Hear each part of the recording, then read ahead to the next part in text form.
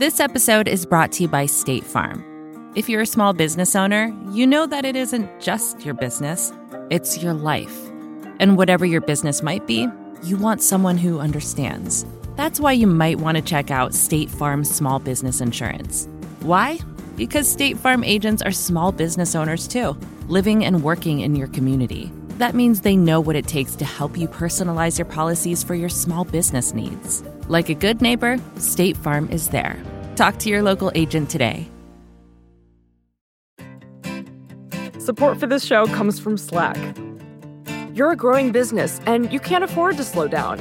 If anything, you could probably use a few more hours in the day. That's why the most successful growing businesses are working together in Slack. Slack is where work happens, with all your people, data, and information in one AI-powered place. Start a call instantly in huddles and ditch cumbersome calendar invites. Or build an automation with Workflow Builder to take routine tasks off your plate. No coding required. Grow your business in Slack. Visit slack.com to get started.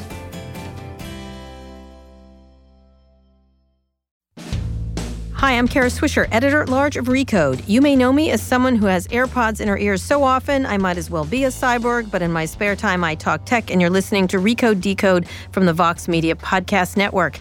Today in the red chair is Dr. Susan Hockfield, the former president of the Massachusetts Institute of Technology, MIT. She's also a neuroscientist who has studied the way cancer spreads in the brain and is the author of a new book called The Age of Living Machines, How Biology Will Build the Next Technology Revolution. We're actually here taping at the Massachusetts Institute of Technology at MIT on the very rainy campus today. I was visiting the media lab, Joey Ito at the media lab. But Susan, welcome to Recode Decode. Thanks. It's a thrill to be here with you. So there's so much to talk about. I want to get a sense. I don't travel to Boston that often, but obviously Harvard, MIT, all the others are doing such really incredibly groundbreaking work in a lot of areas in technology, and Silicon Valley sort of sucks up all the oxygen.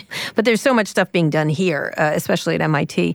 Talk a little bit about your background, because running MIT is a big deal. It's a big deal for a lot of people, because a lot of people who are in Silicon Valley went to MIT or Stanford or one of the big institutions. Talk a little bit about how you got here and why you decided to write this book. Yeah, MIT is a really amazing place, and our country is blessed with a lot of phenomenal universities, places of fantastic research and great education. MIT is a little different from many of them. I spent 20 years at Yale University before coming to MIT. Mm-hmm. I often make the comment, perhaps a little too cheeky, that MIT and Yale are reciprocal institutions. Both are known for great strengths, Yale in the humanities and social sciences, MIT for the sciences and engineering. And yet, even with those great strengths, we have both institutions really strong representation in the other disciplines. Right, absolutely. So I joined Yale on the faculty as a neuroscientist and spent most of my career there, my scientific career there, and then was recruited into academic leadership by the then president, Rick Levin.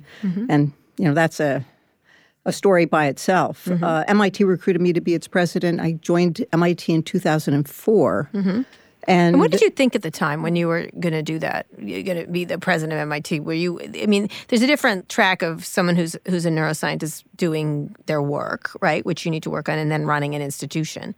What was your thoughts on when you were doing that? So the real transition for me happened when Rick Levin invited me to be dean of the graduate school. And like many faculty members, many scholars, many academics, I had not really considered taking on any kind of academic leadership role, because that seemed to me to be really kind of on the sideline of what was what really mattered, which was teaching students and doing cutting-edge research. And when he first approached me, I demurred. And I went home and thought about it, and I realized that the reason I had had such a spectacularly interesting, successful, and productive career as a scientist and educator was that people had stepped up into these roles, and it was about time for me to step up for the next generation. My graduate education changed my life, dramatically changed my life, and opened worlds that I didn't even know existed to me. And I felt it was time for me to do the same for others. So I told Rick that I would be dean of the Graduate School of Arts and Sciences for 3 years before going back full-time to my research. Needless to say, you didn't. I did not return full-time to my research, but then moved on to be provost at Yale. And then from there to come to MIT was an interesting transition. People often remark on my having been the first woman to be president at MIT, but perhaps the more interesting first was that I was the first life scientist to be president of MIT. And that was in some ways... Which is known for engineering, and really computer engineering particularly. Engineering of all sorts. Mechanical engineering, materials, electrical. I mean, we've got a full array of spectacular engineering departments, a great school of engineering, but very, very strong science. Strength in science really dates to the time before World War II, when a physicist became MIT's president. Carl Taylor Compton was invited to be president of MIT to build strength in the sciences, recognizing that this pairing of science with engineering was critical to developing technologies for the future. And indeed, that is the 20th century technology story. Right. Similarly, the strength built not just in the physical sciences, but also in the life sciences. A number of our faculty have won Nobel Prizes in physiology and medicine for their discoveries in fundamental biology. Anyway, so by the time I was recruited to be MIT's president, I had already made the transition from being a full-time researcher and educator to being essentially a full-time academic leader. Right. Talk a little bit about that, how you create innovation, because you've worked at places, especially MIT, where you create innovation. You're trying. You both work for the government. You have people that go into startups. It's very it's sort of the way people move into these companies. How did you think about it when you came here? Because you came in 2004. So it was the sort of right after the internet bubble burst, and then it was coming back, pre-Facebook, pre a lot of the most recent things. How did you look at your role, what you were supposed to do for your students? The biotech revolution had begun, but it hadn't reached the kind of intensity that it now has. So MIT has a different founding history from Yale. So MIT was founded in 1861 to deliver technologies for America's industrialization. No question. That was what William Barton Rogers, our founder, wanted to do. He felt there was no education available for the people that were needed to take this nation into the industrial age. Right. And so MIT, Rensselaer, West Point were all founded about the same time with the same kind of mission. So I often say that MIT was founded with tech transfer in our DNA. Right, the idea that this would be commercialized. Absolutely. Right. And so while at other schools, this, business from moving from the academy into industry is a little awkward, at MIT, it is as smooth as just about any place. Right. And it's respected. Faculty who live both lives are respected.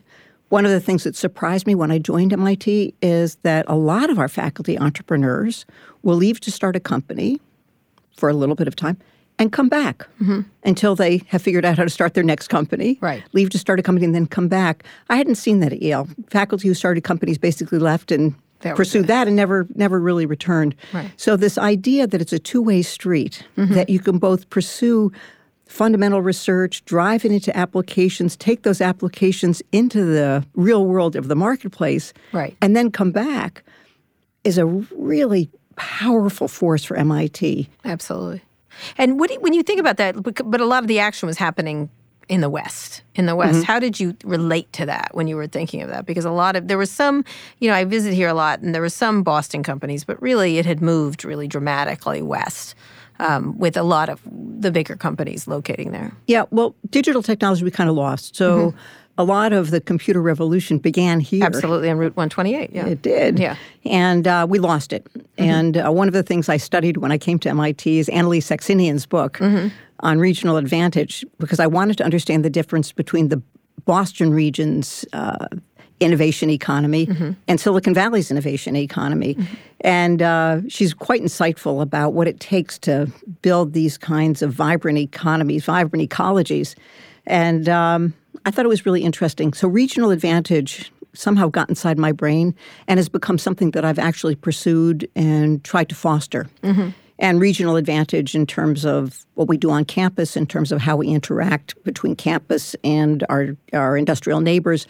Frankly, how we build bridges across the academic institutions so that we can do more with our resources than we could do on our own. And truth be told, that if there's a theme for my presidency, it really was that. Among the things that we started when I was president was the MIT Energy Initiative, a cross-campus activity Because when I arrived, I heard from almost everyone I talked to when I asked the question of what were MIT's opportunities and responsibilities for the next decade. Mm-hmm. The answer I got invariably was, we should be doing more to invent the sustainable energy future. Right. Mm-hmm. And it was not an idea that I brought to MIT. It was an idea that was here. Right. And as I explored it, I discovered dozens of fantastically important energy research projects that were not yet seeing the light of day because it was one by one. Mm-hmm. And throughout MIT. Throughout MIT. Right. Across the campus. Across disciplines. Yeah. Economics and the business school and mechanical engineering and chemistry. I mean, really, everywhere I looked, there was someone or many people with an interest in designing a sustainable energy future.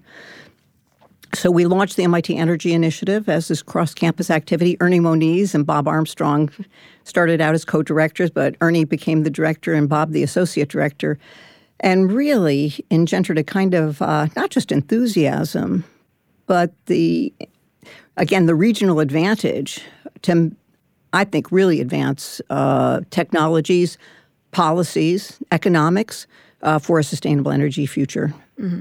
And so when you left, you were getting back to you had built a building, right? You had built this the Koch Center for Cancer. I don't have the full name. It's the Koch Institute for Integrative Cancer Research. Right. And so what were you? You had been part of creating that, correct? Yeah. So that was another example of this kind of idea of bringing together different disciplines to attack a problem. Mm-hmm. So the other theme, the primary theme I heard was climate and energy. And the second theme was the opportunities around the convergence of biology with engineering. Right. When I first came to MIT, I was talking to everyone I possibly could to understand what was going on and, again, what the opportunities and responsibilities were. The dean of engineering at the time, Tom Magnanti, told me that of the almost 400 faculty in the School of Engineering, a third of them were using biological parts in their work. And as a sometimes know-it-all, I said, yeah, biomedicine. Right, biomedicine, right. And he said, you don't get it. Way beyond biomedicine. Mm-hmm. And so that door began to open for me to understand, what was going on. Mm-hmm. Engineers building technologies out of biological rather than physical parts. Right. And that became the second major theme of the presidency, and the Koch Institute for Integrative Cancer Research is one example. So the Center for Cancer Research was started in 1974 here at MIT. Salvador Luria, who had already won a Nobel Prize, was the founder of that. He recruited 12 faculty in the Department of Biology to be the founding members, and they did spectacular work. 4 of those original 12 have the Nobel Prize at this point. My guess is that others of those 12 will win the Nobel Prize before, time is out on that. And the then current director of the Center for Cancer Research, Tyler Jacks, came to talk to me, as everyone did who had promises from the previous administration, and said that the Center for Cancer Research had been targeted to have either a renovation or a new building, and would I be committed to that also? And I said, well, tell me what's going on. Mm-hmm. And he described a turn in the Center for Cancer Research to cancer nanotechnology. Right. Basically, application of engineering concepts in the study of cancer. And I found that very intriguing because it resonated with this thing I'd been hearing. And I said, well, we could do that.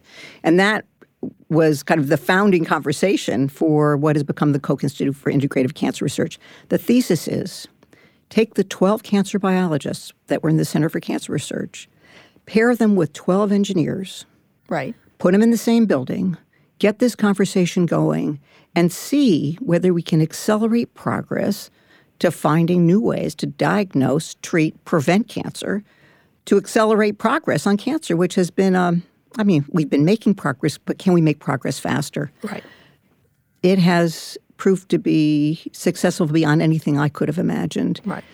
So to have this conversation... How so? To talk about what was the concept, is that you brought them together for them to percolate ideas together. So what I've learned is you don't just throw people together and say, mix it up, have fun. All right, good luck. Good luck. Think of something. think of something. This cancer thing's been a problem. We need some solutions. Can't you engineers find solutions? Right. So the 12 engineers were handpicked. Engineers will work on any problem with their technology. And so most of the engineers who joined the biologists work on cancer and other things. Right. One of my favorite examples is Angela Belcher, who works on building batteries, using viruses to build batteries. We're going to talk about that in a minute. But also using viruses to build cancer detection systems. So a set of 12 engineers, but understanding that foundationally, people who are raised in a discipline have a certain vocabulary. They have a certain perspective on what a problem is. They have a certain perspective on what a great solution would be. And it's different. So we started out with basically conversations between the engineers and biologists so they could understand one another's worlds, develop a kind of vocabulary that would allow them to approach problems in a different way. Right, to be thinking of them. And we're going to talk a little bit about this because this leads right into your book, The Age of Living Machines, that you discuss the virus battery. Do you call it the virus battery? I don't know what you call it, whatever. Virus-enabled, whatever, battery. When in our next section, we're going to talk about this. So you decided then to focus on this idea of living machines, the combination of biology and technology. Yes, and... Or not technology. Biology, engineering. Engineering, right. And the physical sciences. Right. The Koch Institute is one example. The Reagan Institute, a similar kind of mashup of clinicians, biologists, and engineers to develop a vaccine against HIV/AIDS and other things. Right. We started a new center called the Institute for Medical Engineering and Science. Similarly, can we figure out ways to bring biologists, clinicians, and engineers together around some of the really big problems? And you think this is where the answers are? Because you do say how biology will build the next technology revolution. I do think so. All right. When we get back, we're talking to Susan Hockfield. She was the former, she ran MIT, essentially, and now she has come out with a book called The Age of Living Machines. We're going to talk about that when we get back. This episode is brought to you by State Farm. You've heard it before. Like a good neighbor, State Farm is there. But it's more than just a tagline, because State Farm agents are small business owners themselves who live and work in your community. And if you're in the market for small business insurance, who better to work with than an agent who understands what it takes? State Farm agents can help you create a personalized insurance plan that fits your small business needs and budget. Talk to your local State Farm agent today about small business insurance. Like a good neighbor, State Farm is there. We're here with Susan Hockfield. She has a new book out called The Age of Living Machines, How Biology Will Build the Next Technology Revolution. Susan, talk a little bit about how you decided to do this. You had been running institutions like Yale and MIT for years. You had abandoned what you were studying, or what did you want to do when you got out, like the idea of studying? You're a neuroscientist. So during my academic leadership at Yale, I had kept my lab, but had spent less and less attention at it. My mind had migrated from problems in the lab to problems in the university. Fundraising, really? No. Not just fundraising. No, actually, we can talk about fundraising because I found that to be incredibly exciting and interesting to meet people who were capable of giving us enormous gifts, but they were capable of doing that because they had fantastic ideas that had changed the world. And when I moved to MIT from Yale, I decided not to move my lab, realizing that I would not have enough time in the day to be president, never mind time to be president and run a lab.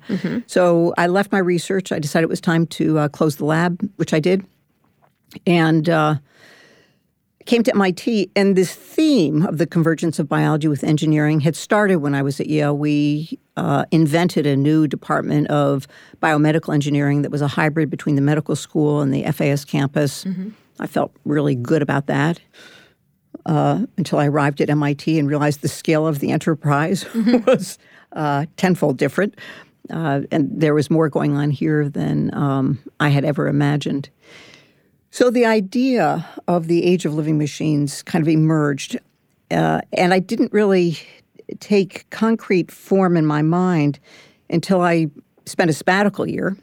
And at the close of that sabbatical, I was at the Belfer Center at the Kennedy School at Harvard.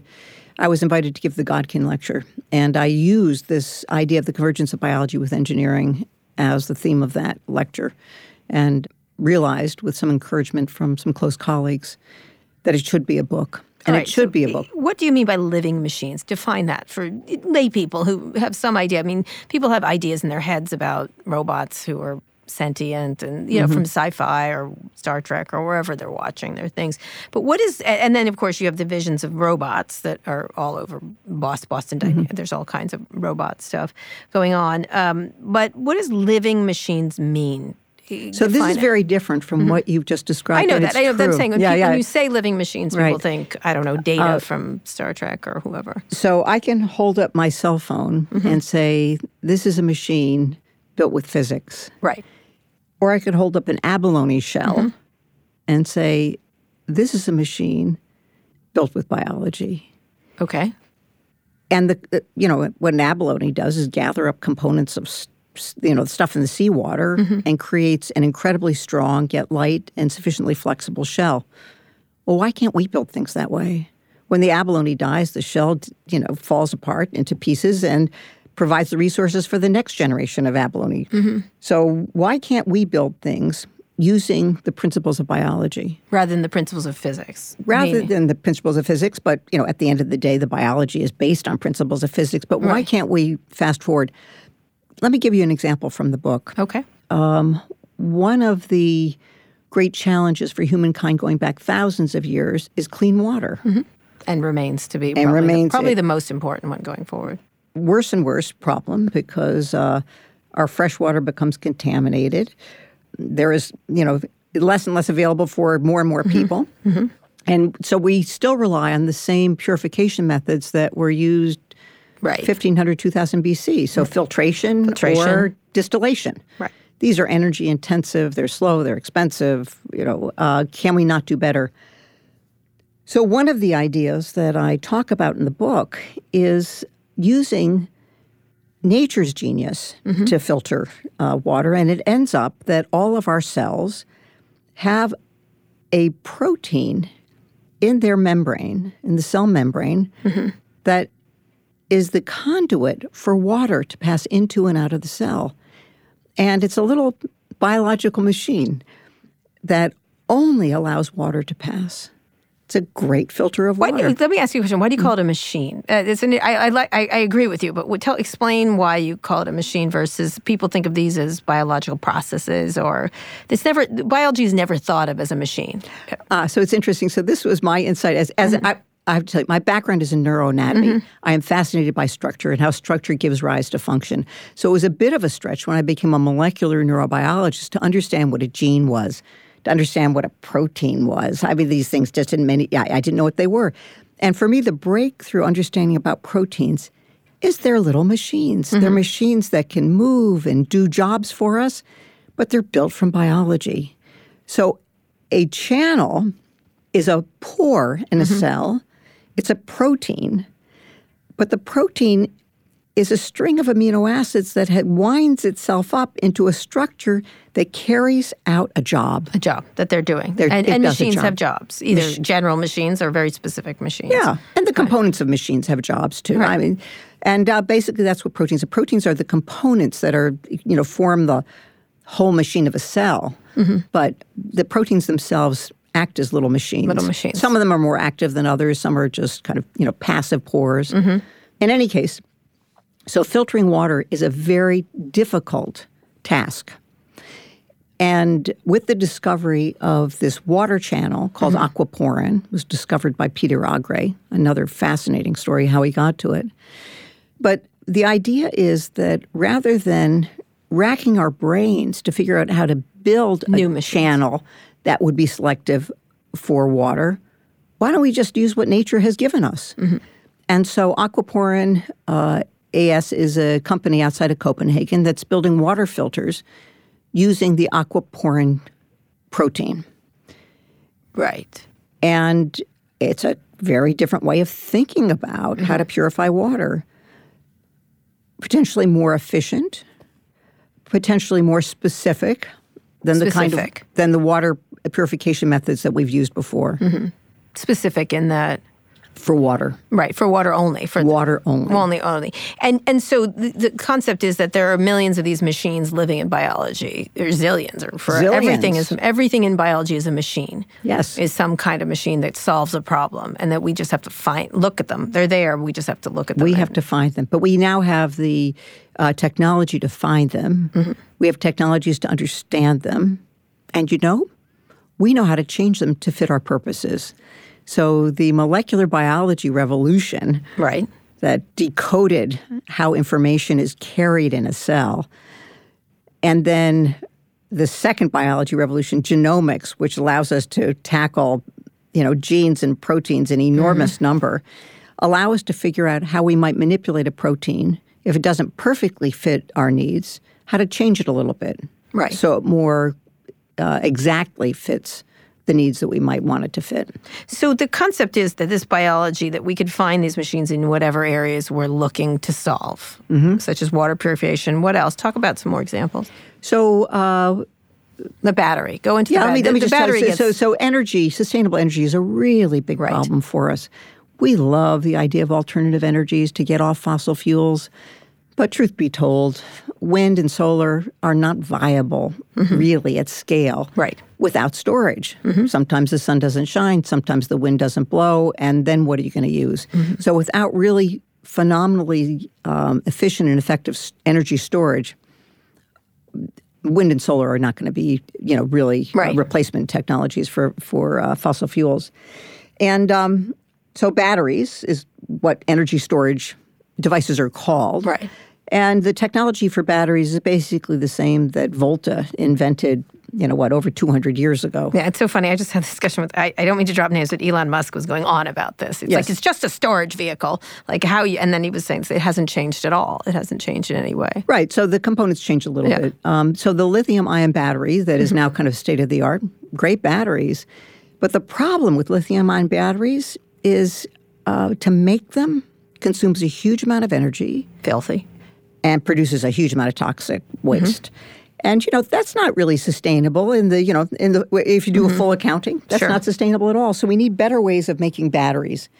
And Angie Belcher, a faculty member at MIT, at the Koch Institute for Integrative Cancer Research, by the way, we can talk about her cancer research also, has figured out how to get viruses to organize battery components.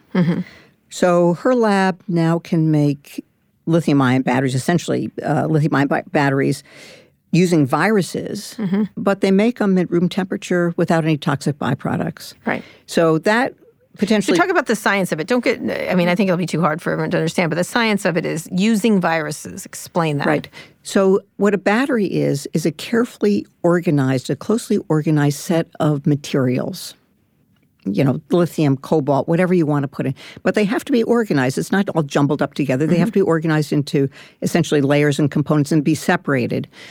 And, the standard method is a chemical method, but Angie looks at the abalone shell. If abalone can build this, can't we get living things to build what we need?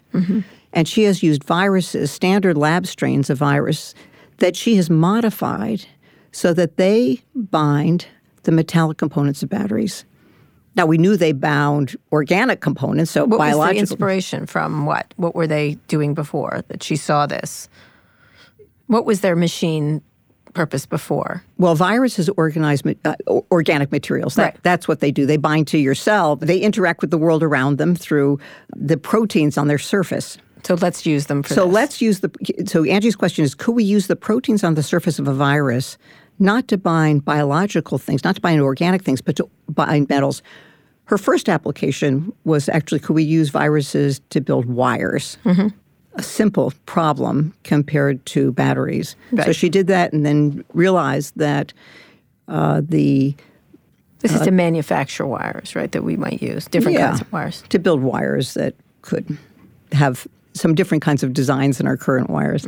And then she realized that the things that viruses organized well, metals, made them perfectly designed for building batteries. And so she's done a couple of things. She has she mutates viruses and then select those that bind to, let's just say, cobalt, right, or carbon nanotubes. There are various things that you want to put in a battery to make them work better. And so some of it she does just through kind of, random mutation and selection. And some of them she does by targeted genetic manipulation. So she has a library of viruses that organize components of batteries. Because these viruses have a rod-like structure, they're almost like crystals. And so you can get them to lie down in sheets with a highly ordered structure, which again makes it perfect for batteries. Right. And so she has these viruses that bind battery components, make sheets naturally, and that she then packages into the standard coin cell battery cases that then hold energy. They work just like regular batteries. It's just that the cathode is built with a virus. The anode is built with a virus. You package them together, and you have a battery. The batteries that she's building now have the same charge density of state-of-the-art lithium-ion batteries.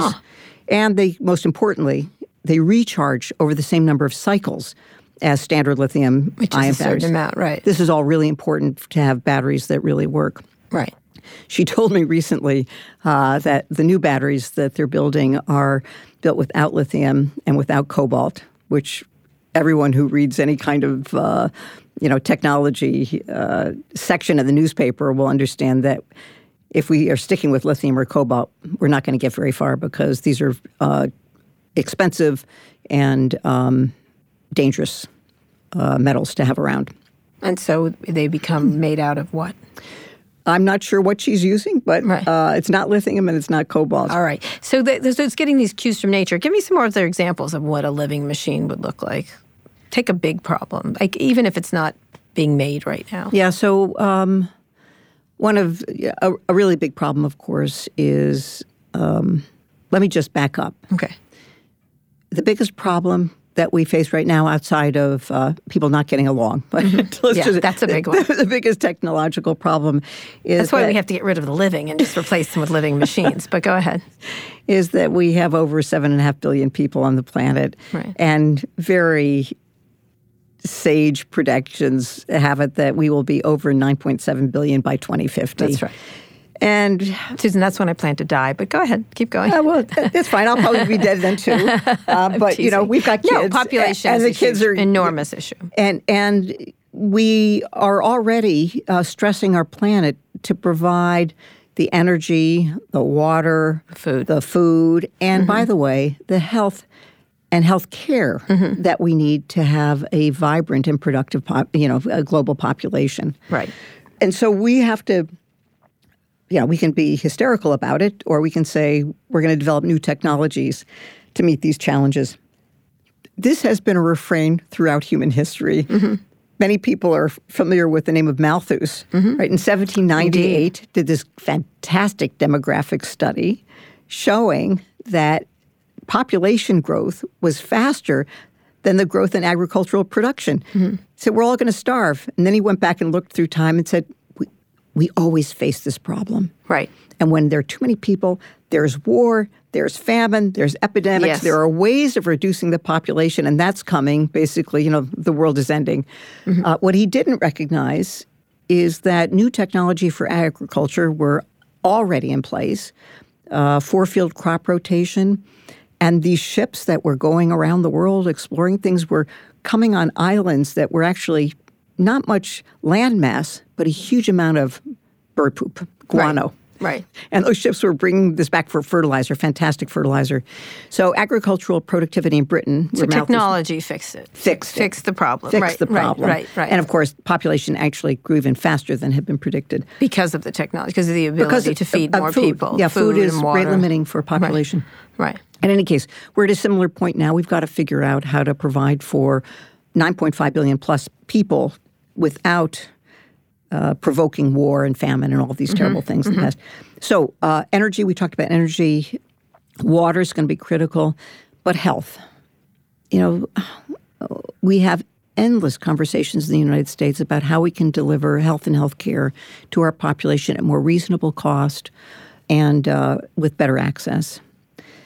And for many diseases, not all, but for many diseases, you can make a lot of progress obviously, number one is prevention, right? If you can prevent a disease, that's great. That's vaccination. So if we could persuade everyone to get vaccinated, we'd... yeah, it's an uphill battle these days. But go ahead. Unfortunately, we can come back to that if you want. Yeah. The second best strategy for many diseases, not for all, is early detection. So particularly for cancer, if you can detect a cancer early, your probability of actually curing someone for cancer is much higher than if you detect it late after a cancer has spread from its primary location and metastasized to other locations. Our technologies for detecting cancer right now have gotten better and declining, death rates from cancer finally after, decades of trying, resulting from reduced smoking, but also from diagnostic procedures like colonoscopy and mammography. Those are late, actually. So by the time you can detect a cancer using those methods, cancers are pretty far along. Right. So can we move it earlier? So one living machine that Sangeeta Bhatia here at MIT has developed is using nanoparticles that detect the earliest signs of cancer, that is the changes in the biology of the cancer, for a detection method. I love this. This just blows my mind. So let me see if I can explain it. I'm waving my hands, but without a whiteboard or a blackboard. Right. So you take a nanoparticle and decorate it with a short stretch of a protein. One of the hallmarks of many diseases is they make disease-specific processes and disease-specific enzymes. An enzyme is a kind of protein that cuts other proteins, we'll just say for now. And for a cancer to grow, it's got to grow in an environment that's very dense. It can't grow unless it cuts up the material standing in its way. So cancers make particular kinds of enzymes. Right. So Sangeeta thought, if we could detect that enzyme, we could actually say whether there's a cancer or not. So the nanoparticle has a little stretch of protein on it that contains the site for that cancer enzyme. Oh, okay. So the idea is you put this decorated nanoparticle into a patient. If there isn't any cancer, that nanoparticle stays whole, eventually will degrade. But if there is a cancer, the cancer's enzyme will clip off those protein fragments. And she's designed it so that the protein fragment is small enough to be filtered by the kidney into the urine. And so you can detect it. You can detect it. Now, we all happen to be familiar with over-the-counter pregnancy tests. Right. We already know how to do that. And detecting something in urine is so much easier than detecting it in blood. Right. Blood is full of other proteins. Normal urine, has no protein background, essentially no protein background. And what she and her team have shown is that, at least in animal models, this synthetic biomarker that she's designed can detect cancers when they're about a tenth the size of current detection techniques, and at one would anticipate a fraction of the expense. So very powerful technique. So a machine that would go in your body, and then pee out, essentially, to give you the information. Yeah. All right, that's fascinating. We're here with Susan Hockfield. She is the former head of MIT, and she has a new book out called The Age of Living Machines, How Biology Will Build the Next Technology Revolution. When we get back, we're going to talk about more of these machines and how we fund them and focus on them going forward. We're here with Susan Hockfield. Her new book is called The Age of Living Machines. We've been talking about a lot of things, batteries made of viruses, essentially, nanotechnology that would allow you to detect cancer early, and the idea that machines, the way we think of them in Silicon Valley or in technology, are not, or the machines that are coming. How do you shift the thinking of this? Because I think so much has been focused on computing and digital and things like that. How do you shift the idea that we move into this era? I know there's some analog stuff going on, like self-driving cars and all kinds of things like that. And so there's more analog and tech computing coming together and analog activities and in healthcare. How do you shift the idea that this is where the investment should be made and this is where the big money should be spent? Because it hasn't been. No, so this is a very big challenge, and there are two pieces of this. There's the funding of the fundamental research that leads to a possible opening in the marketplace. And then there's the funding of the passage into the marketplace. Right, exactly. So let me first talk about the basic research funding. We talked earlier about how biologists and engineers are raised in very different disciplines with very different vocabularies, and creating opportunities for these people from different cultures essentially to come together is a challenge, but it's a challenge that I think we can meet, and more places are trying to figure out how to actually make that happen in terms of bringing people together. But if you think about how these activities are funded, our federal funding agencies have done truly a magnificent job in catalyzing discovery. Right. But they were set up along, let's just say, a 20th century model. So the National Institutes of Health, which has delivered incredible things. I mean, HIV/AIDS was a death sentence, and within a decade became a because it was mobilized. Because it was mobilized. Eventually mobilized. Eventually mobilized. Took a long time. The government. I mean, I'm talking about the government to focus in on a long time, meaning a couple of years. Yes, yeah. No, initially the Reagan administration, the focus on it, to focus and mobilize it. But if we think about when HIV/AIDS was described as a disease. Right, I guess in the 70s. No, it was in the 80s. Yeah, 80s, and we actually, now have solutions, yeah. Fantastic. But you're right, mobilizing the government to take a particular issue seriously takes a nation's enthusiasm. So the NIH does biomedical and biological research. The National Science Foundation does engineering research and some physics research and some math. The Department of Energy does a lot of physics research. And if you think about how are you going to fund a project that crosses these disciplines, that is really hard to do because none of these agencies is really set up to do that. Right, and they have NASA doing space. Yeah, and from time to time, we mount fantastic cross-agency collaborations. The National Nanotechnology Initiative. The United States was nowhere in nanotechnology until we realized that we had to get moving, and a cross-agency collaboration was built to make that happen. The Human Genome Project. Cross-agency, it required a development of great technology and great biology. We figured out how to do that. Right. But it's episodic. The New Brain Initiative is another great example of, crossing agencies. But it's from time to time. So we don't have a standard way of creating opportunities to cross disciplines. Right. We've got to get better at that. And so how would this be that way? I mean, and it requires the administration also to be, or maybe not. Maybe these things just go on, these various institutes. How do you get So it certainly helps for the administration to be enthusiastic about research science. And about science. Right. It helps enormously. I think you can safely say this one is not. This one has not demonstrated enthusiasm for it, but Congress continues to step up to the plate and say, too bad. We're going to fund it. We understand its importance. If you look through our history, this is the source of not just medical cures. This is the source of the technologies that have built our economy. Right, exactly. And provided jobs and futures for our nation. We can come back to that later if you like. Yeah. But the agencies themselves can organize themselves. The Office of Science and Technology Policy has played a role in making that happen. My own view is we need a go-to strategy rather than reinventing it episodically to deal with some particular thing. It's a really good way to put it, episodically. So that would be great. So that's on the funding, the initial part of it. The government. But then we've got to get these technologies out of the lab into the marketplace. And this is a place where I think also our national policies are misaligned. The kinds of technologies I've just described are what we at MIT call tough tech. They are tough. Let me give you one example of just how hard it is to take a biologic from a lab into the marketplace. So Herceptin is a Genentech drug for a variant of breast cancer that was a death sentence. It's called HER2 positive. It has a particular marker on it.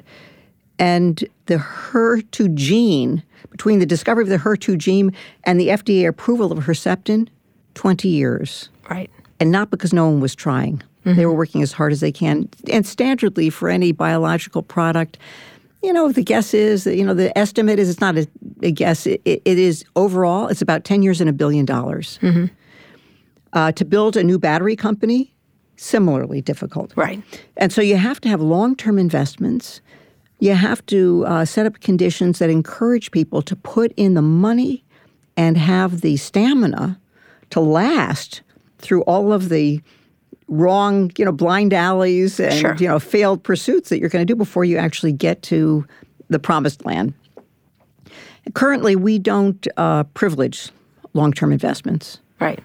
Our investments, you get, the same kind of tax advantage if you invest for, a year or two, if you invest for 20 years. That's not a recipe for success for these really tough technologies. When we talk about building a new manufacturing base in the United States, we've got to start by building the technologies that we want to manufacture. We can go back to the technologies of yesteryear, but truth be told, you can do that less expensively someplace else. Right. So we want to be able to design a new manufacturing sector that makes use of these new ideas. But for that, we need long-term investment. So how do you do that? How do you get that, people thinking like that? I mean, you have people with plenty of money. There's plenty of money all over. They tend to fund universities or long-term research progress. But how do you get people thinking like that? We're talking about bigger money, actually, when we're talking about industrial productivity. So putting the amazing amount of money into it, how does that happen? It happens through incentives, and there are a number of things that we've done in the past to encourage those kinds of incentives and to privilege those kinds of companies. Right now, there is hardly an incentive to do that. The big accelerant for the second half of the 20th century was coming out of World War II, where we had poured federal dollars into research that created the technology marvels of World War II. And toward the end of the War, FDR turned to Vannevar Bush, his primary science advisor, and said, can we not figure out how to transform this strategy for war into a strategy for peace? Right. And Bush laid out a blueprint for the second half of the 20th century in America that actually, put all the pieces together and produced not just a research enterprise, an educational enterprise, and an industrial enterprise that was unrivaled in the world. So where is that now? Because these things do come out of war. They come out of conflict and things like that. And there are obviously controversies in Silicon Valley about funding a lot of war-related stuff. But we are not in a state of war. We haven't been in a state of major war for a very long time, luckily. How do you get that kind of urgency then to create things for peace, I guess, because that's where it really is, because we'll be fighting. We will have wars over water. We'll have wars over resources. We'll have wars over energy. It seems that those are the wars to come going forward. If I'd had to guess, one would have to guess. Yeah, well, there is evidence of these being the catalysts of war. And so motivating the nation to understand that we have an opportunity not just for the promise of peace, but also for the promise of the next generation of economic growth. I'll tell you, following World War II, the United States played this game essentially by ourselves. What might have been our rivals in Europe were rebuilding their countries after the war. We had emerged from the war without the need to rebuild, our destroyed cities. So we had that advantage. But now, everyone understands the recipe that the United States used. And while I was president, there was hardly a week that would go by when someone from some other country wasn't in my office saying, we understand what the United States did. We want to do it in our country. Can you help us understand how we can build something like MIT? Because we understand that is part of the recipe to build an economy like the United States has enjoyed. Right. And it is exciting. It's awesome that other countries want to build these things. But what it means is we've got competition. Right. And if you look at the investments, exactly. China, and also China. China, and other smaller countries. But China's putting the kind of money behind this that is stunning. When our Chinese colleagues came with the same question, they were enormously insightful because many of the others would say, we just want to know how to build engineering. We need engineering departments because that's where the tech transfer comes from. We understand that's how technology gets developed. But our Chinese colleagues would say, we get it. We're going to build the best physics departments. We're going to build the best math departments. We're going to build the best biology departments. We're going to do basic science because we understand that that's at the foundation of the engineering of the technologies for the future, a very broad understanding of the intellectual backdrop for economic growth, for sustained economic growth. So finishing up, how do we do that? How do we dominate the age of living machines? Because it worked out pretty well. Like the last technology booms were pretty, or is it just a global? It seems like it still isn't a global situation for anybody. It's a Chinese situation or American situation or a European. How do we get our arms around owning this part of the future? Well, there are a lot of components to it, and I don't. I haven't given up hope that the United States will be a leader in this. There are things that we do in our culture that are absolutely fantastic.